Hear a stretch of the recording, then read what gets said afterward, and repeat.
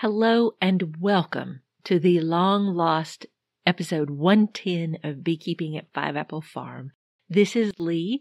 I am not a figment of your imagination. I am really talking to you on the radio. I'm talking to you from a blanket fort. I kid you not. I'll explain. So I've been away for a while. You've heard the expression that man makes plans and God just laughs. Well, no truer words, because there's just been a lot of change in life. One of the changes was I moved. The funny part is the bees didn't move. They are still in their field, but I am on the opposite side of them, on the other side of the land. I downsized to the little homestead house that's a piece of this property. It's just perfect for me, the right size. But moving, wow, it hasn't gotten any better since last time I did it. It's something else, and I still haven't found everything. I actually attempted to record this for you several days ago. I did a test, and the echo was so bad because this little house has hardwood floors, and it just doesn't have carpet, and I didn't have a room, and I don't even really have a closet big enough, to sit in like so many podcasters do. So I am literally talking to you from essentially a blanket fort. It involves some egg crate and some manuscript clips and a clean dog blanket and many other things to try to keep the echo down. I obviously have to build myself a little soundproof booth or something in a corner somewhere. I'll get to that. I apologize if the sound is weird, but this is the best I can do under the circumstances. The bees, actually, they coped with the move very well. Nothing was going on with them. Luckily, it was a good year around here.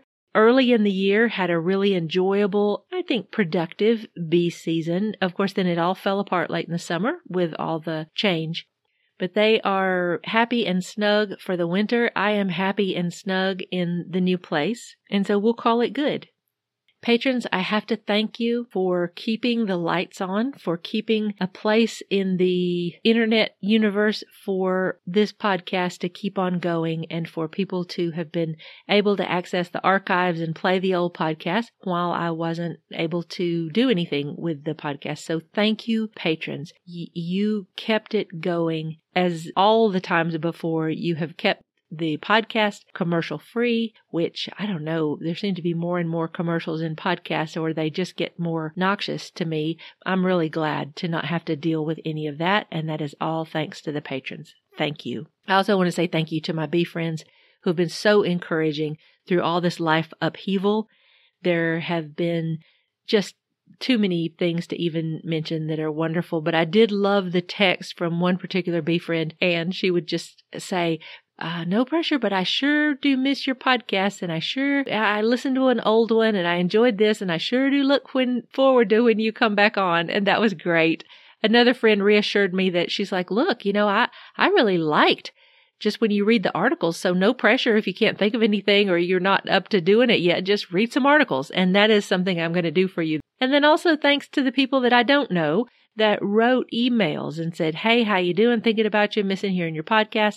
Hope you're okay. And that really means the world. When your life is in a strange place, it means the world, those touches. So thanks to all of you. So around here in the mountains of western North Carolina, we have had an unusually dry, warm late summer and dry, warm fall. Then we had a freak cold snap down to 19, 20 degrees Fahrenheit for a few nights. And then it popped back up to warm, dry fall again. Thankfully today, oh, what a blessing. We got some rain, and it's like you can just feel the ground breathe a sigh of relief and the forest breathe a sigh of relief with the rain that hasn't happened in so long. One of the good parts of that slow, gentle fall before the cold snap was it gave me time to get the hives in order to go into winter as best I could. One of the things I do in the early fall is to try to get them situated in terms of getting them the right size of hive around the colony. So you judge the size of the colony and you make sure the hive around them is the right size. And for me, that was actually pretty easy because in most cases, all I had to do was remove the bottom box, because over the course of the late summer and fall, they had already moved up just a speck, and it was pretty easy to just remove that bottom box. If there were frames in there that were heavy with pollen, because that's often where they stash a bunch of pollen, I did move that up and then remove that box, get them more the right size, keep them cozy. I also did a lot of Robin Hooding of honey. I didn't really harvest much this year again, so makes fall feeding really easy because they've got their feed because they stashed it and they get to keep it. I just took a few frames this year, but it made it easy. It also made plenty of honey to spread around to the small baby hives that I had made in the spring and summer. Since they don't really have time to build up to a good winter weight, those are always the ones that I finagle with the most to get them through the winter. Hopefully the big Bubba hives, they are heavy, and so we're going to hope that is enough for them going through. And a lot of, again, what I'm doing is getting those little hives prepared. So one of the things I did in the early fall was the various nukes that were still in nuke boxes.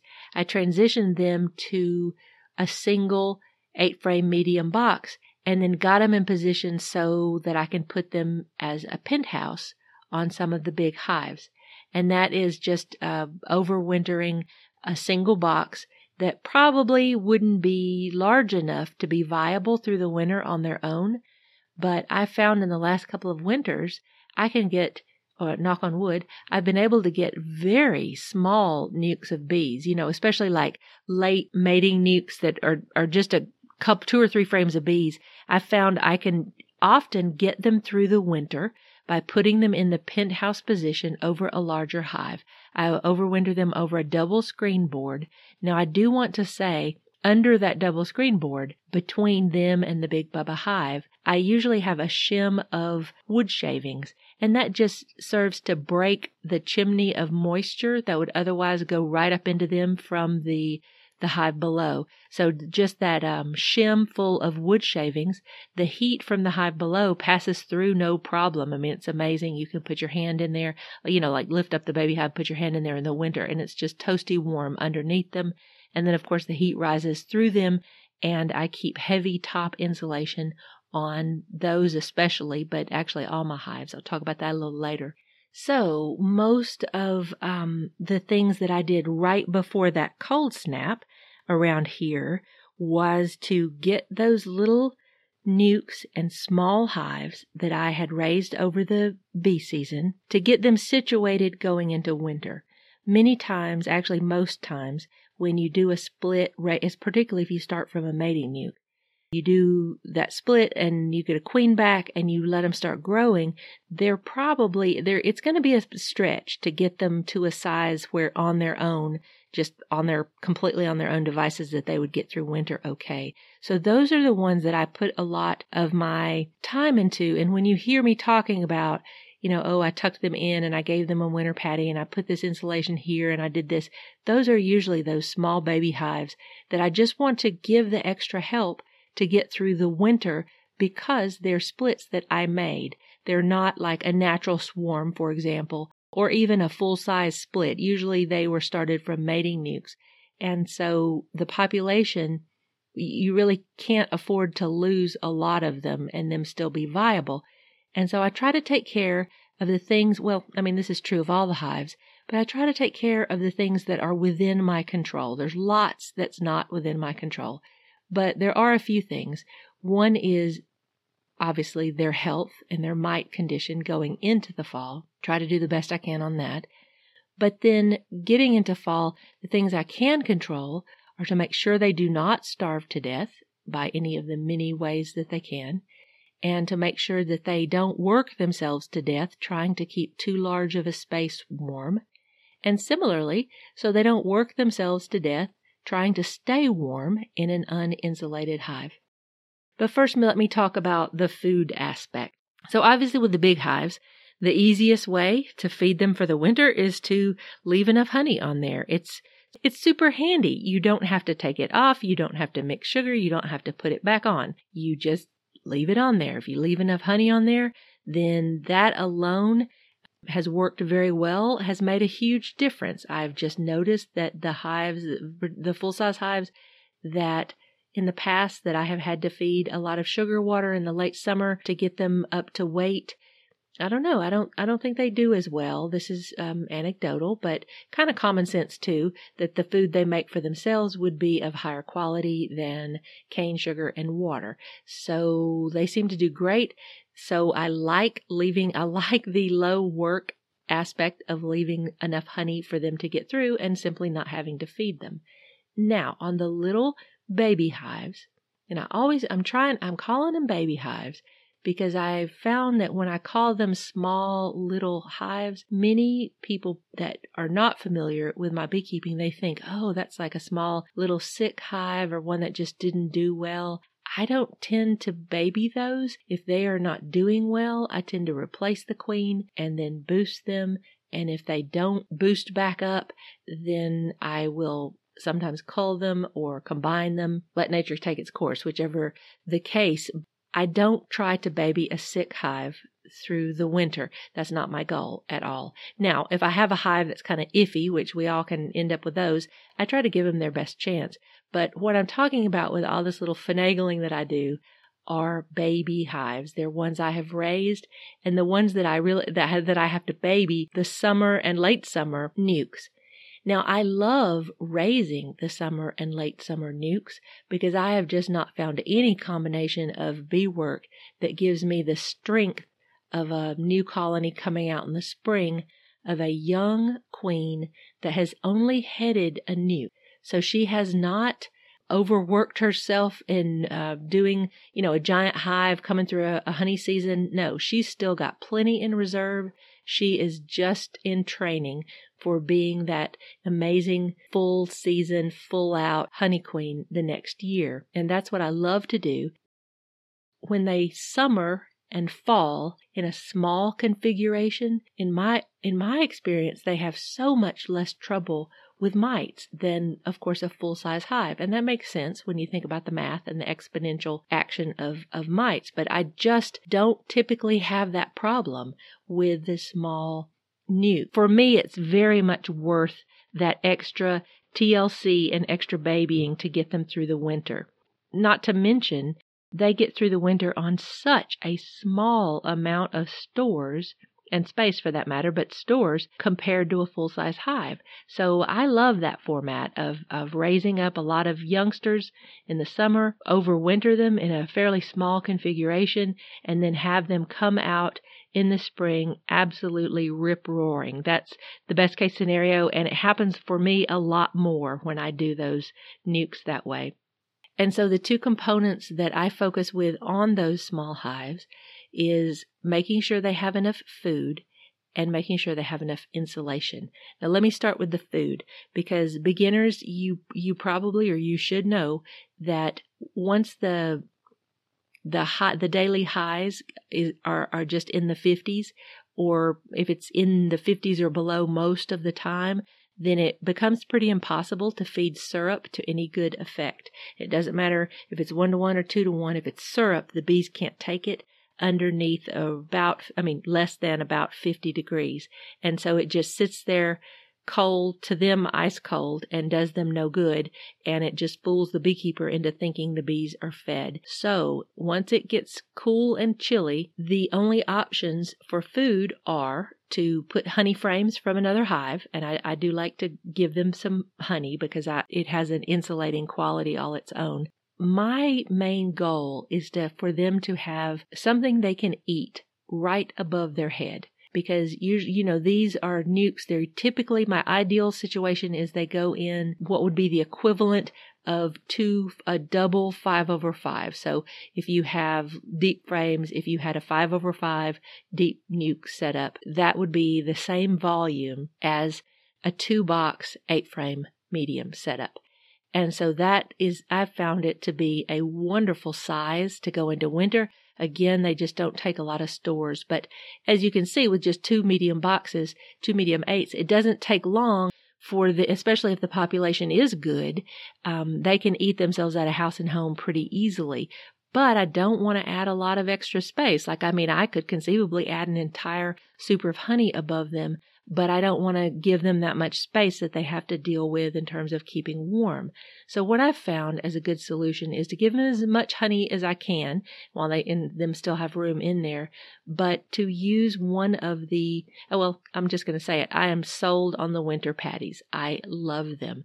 The winter patties are the soft, gooey patties. If you can buy them formed into patties and they're between two sheets of wax paper, they look exactly like a pollen patty, except they're not pollen patties. They do have a tiny amount of protein, which I also like. They're nothing like a summer pollen patty. These are expressly designed for winter, and they're just primarily carbohydrates, mostly sugar. They do have I think they do have some corn syrup in them to make them pliable. It is mostly sugar. And I love them because I buy the bulk bucket, the bucket you can get from Mann Lake. And I get it from Mann Lake because they have free shipping. You know, if you get over a certain amount, which is real easy to do, you can get free shipping. Dadant has their winter patties actually taste better. And yes, I did sample both of them, but their winter patties taste better. And I love the smell of them. They have a wonderful smell,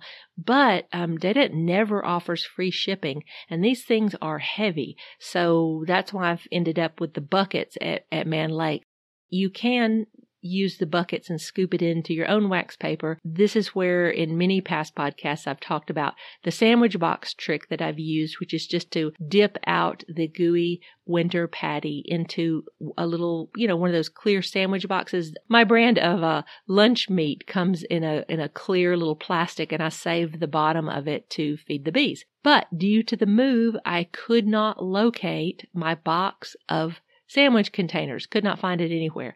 So I had to fall back and punt on that one. And so what I did is I took the bulk winter patty stuff and scooped it into Ziploc bags, just a little quart size, then formed them into a kind of slab. With my hands, I could work them around, get them nice and flat, fit in the shim, and also where the gooey stuff was all in contact with the plastic, because you don't want the winter patties drying out. And it is sometimes possible for them to dry out, especially with a little tiny hive that's not producing a lot of moisture. In a big hive, their outbreaths are something you really have to deal with in terms of moisture management. But with little hives, you have the opposite problem. They don't put out enough moisture to moisten, say, a sugar brick or mountain camp feeding. And so that's why I love these little patties. I feel like they're just more palatable and more edible. They've got that speck of protein in them.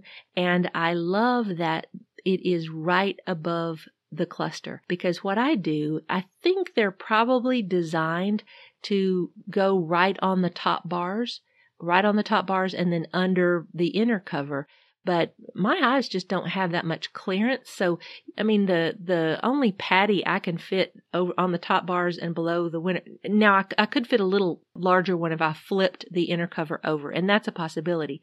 What I love about putting it on top of the inner cover, but over that center hole, is that without disturbing the bees in the middle of winter, I can peek in there. And usually at that top, I have it in an insulation box. So it's usually an extra box with some wood shavings and then a piece of foam on top of the wood shavings. I found this to be the best insulation for me. I'll talk about that later. You can just push away the wood shavings, look at that little sandwich box, and tell exactly how much they have left.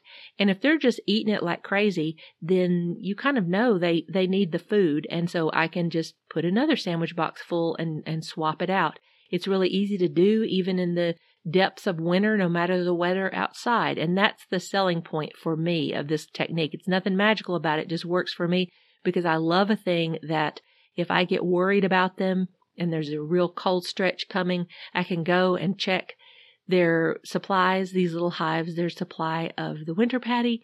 I can put my hand in there.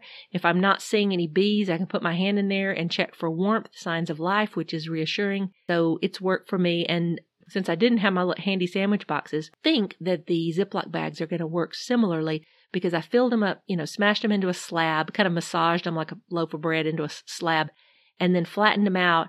And then I used a box cutter to cut a hole in the side of the Ziploc bag and then I just flipped that right over the hole in the inner cover. And some of you might be going, oh, but wait, that it blocks the ventilation on that inner cover. And you would be right. So you can only do this if you are using heavy top insulation, which is what I use, which I'll talk about that in a second. But anyway, I'm just sold on the winter patties. There's got to be a way to make them at home, and maybe I'll learn that and do that in the future. But for now, it's just so easy to get a bucket, and it takes care of the little hives for the whole winter. And for me, that's a really good investment. And this brings me to the other forms of feeding sugar, which is Mountain Camp.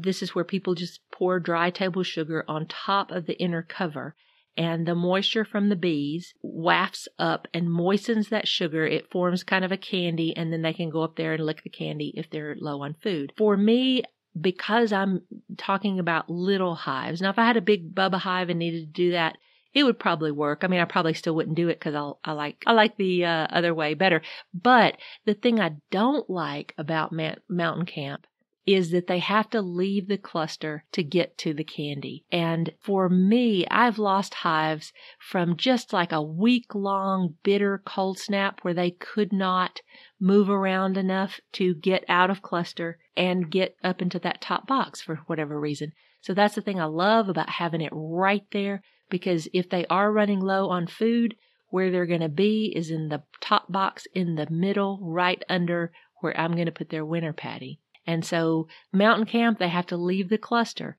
So if they're truly out of food, which can happen close to spring, they can be truly out of food, these little hives, and they're dependent on that winter patty and the Mountain Camp sugar is just not enough to guarantee them that they can be fed during a bitter cold, extended, polar vortex type of event. And then the other thing is I lost a whole group of these little tiny nukes one time. I used to make the sugar bricks, which I like, and they're great for big hives. It's just take granulated sugar and you moisten it a little bit. You can do it with water. You can do it with water and apple cider vinegar. You can put things in there like electrolytes and Honey Be Healthy. And then you sort of massage it until it's a wet sand consistency.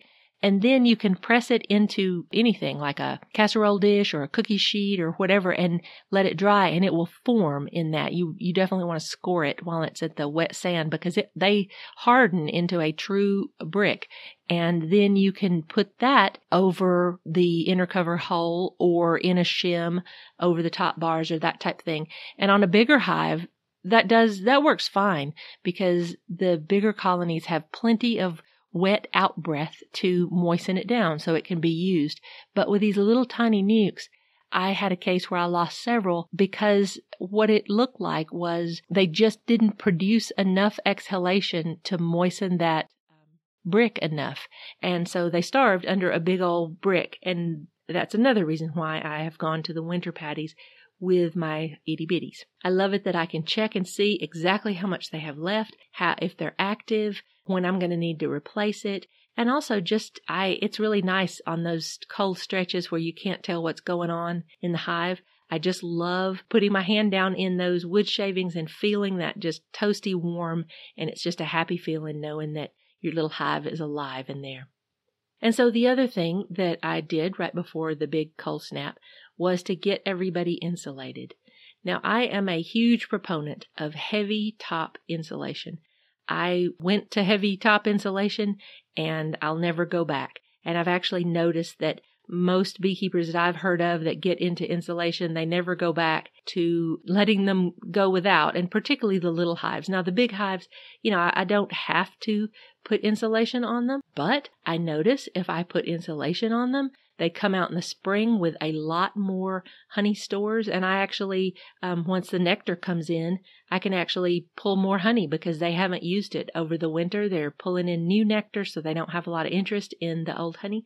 And I can actually pull it off, and they just don't use nearly as much honey as when I have left them uninsulated.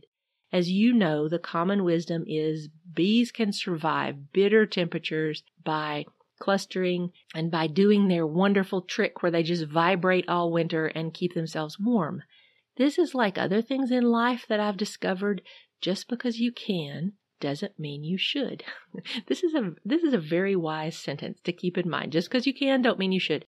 So basically, yes, the bees can go into survival mechanism and they can keep that cluster warm, even though every cold snap they tend to lose bees to the cold. The outside layer of the cluster may die off. And what I found is if you have a smaller colony of bees, you can only lose that outer layer so many times before you get below good viability. And I just don't have that problem. I don't have that same problem when I insulate. Similarly, my bigger hives, when I insulate, now, theirs, I don't have to go as all in as with the little hives.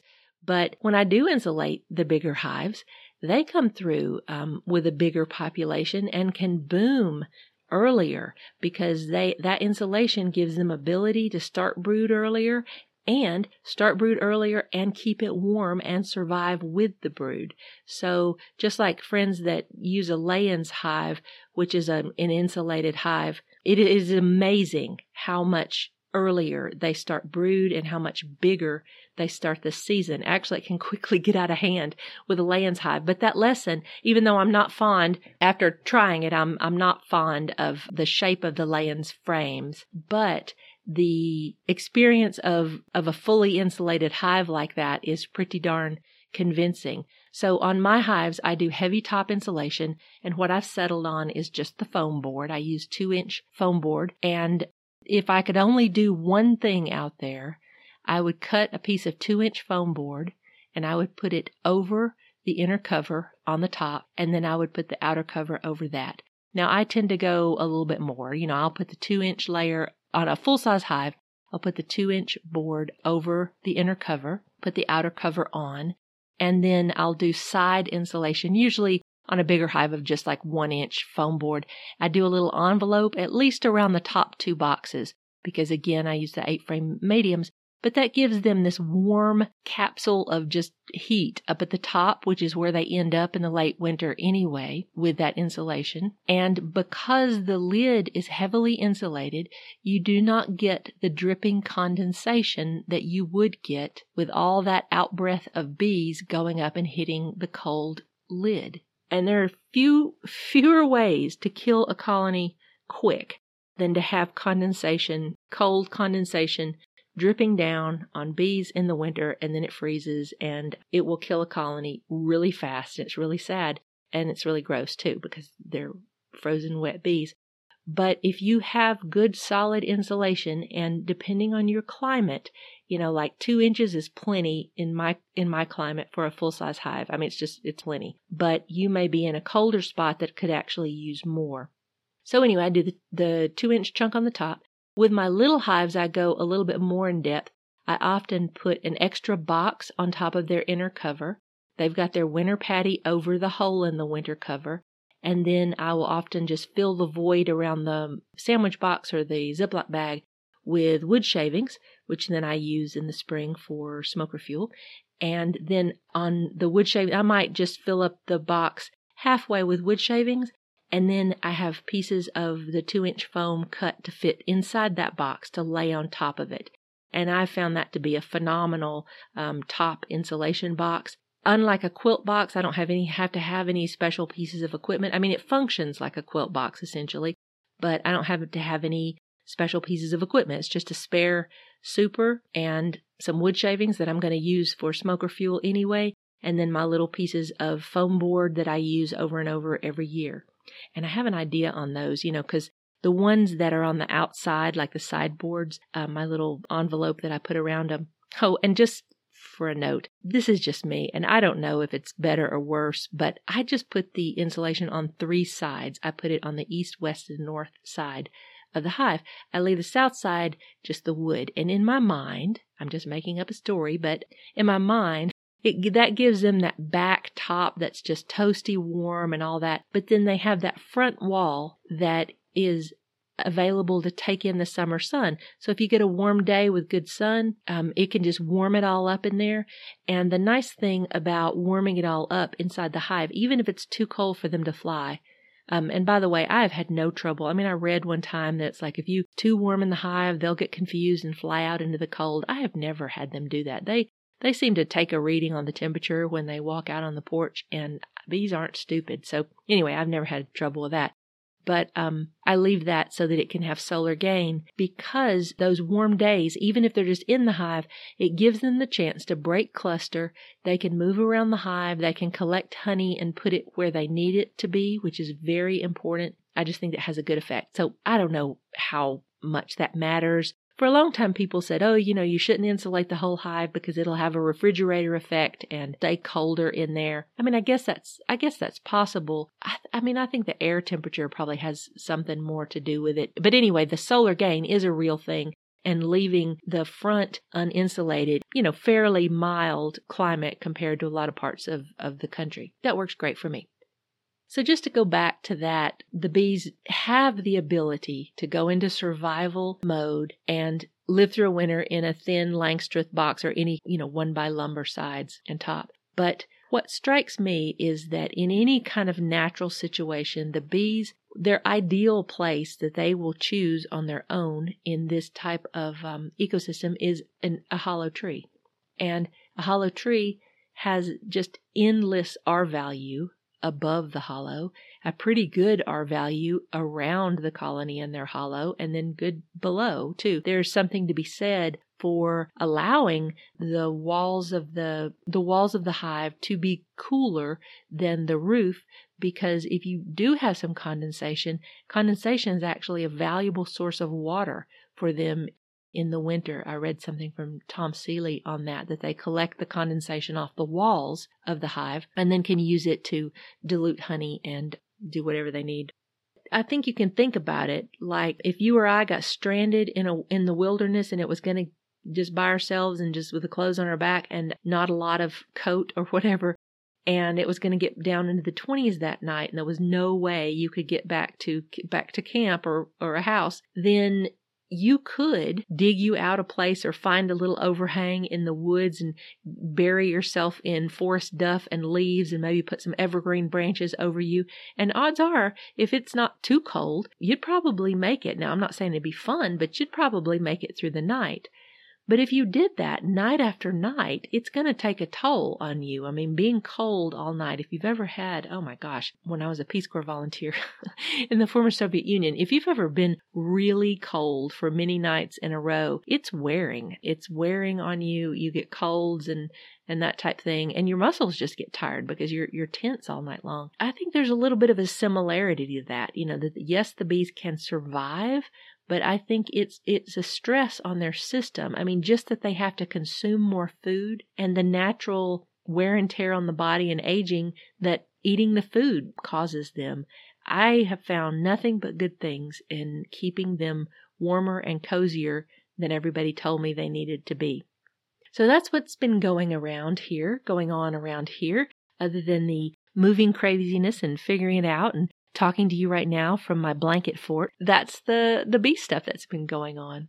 I hate to even say anything because I feel like I'll just jinx myself. Lord willing, I hope I will just be able to make you podcast through the winter, especially after I get my little sound booth made. I'll MacGyver that soon. But to make you some podcasts, read you some articles, and I would be delighted to hear by email how it went for you.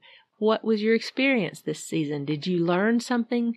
Did you learn something really fun and fascinating? Did you try a new skill and it was great, or it was terrible and you blew it, or what? But all of that is learning. And so you're winning if you are learning and trying new things and stretching your skills. Or maybe you just made a discovery that you want to share. I'd love to hear that. I might share it on the show. Don't worry. I'll just use your first name. Feel free to email me, blueridge714@gmail.com. I may not be able to write back, but you may hear about it on the show.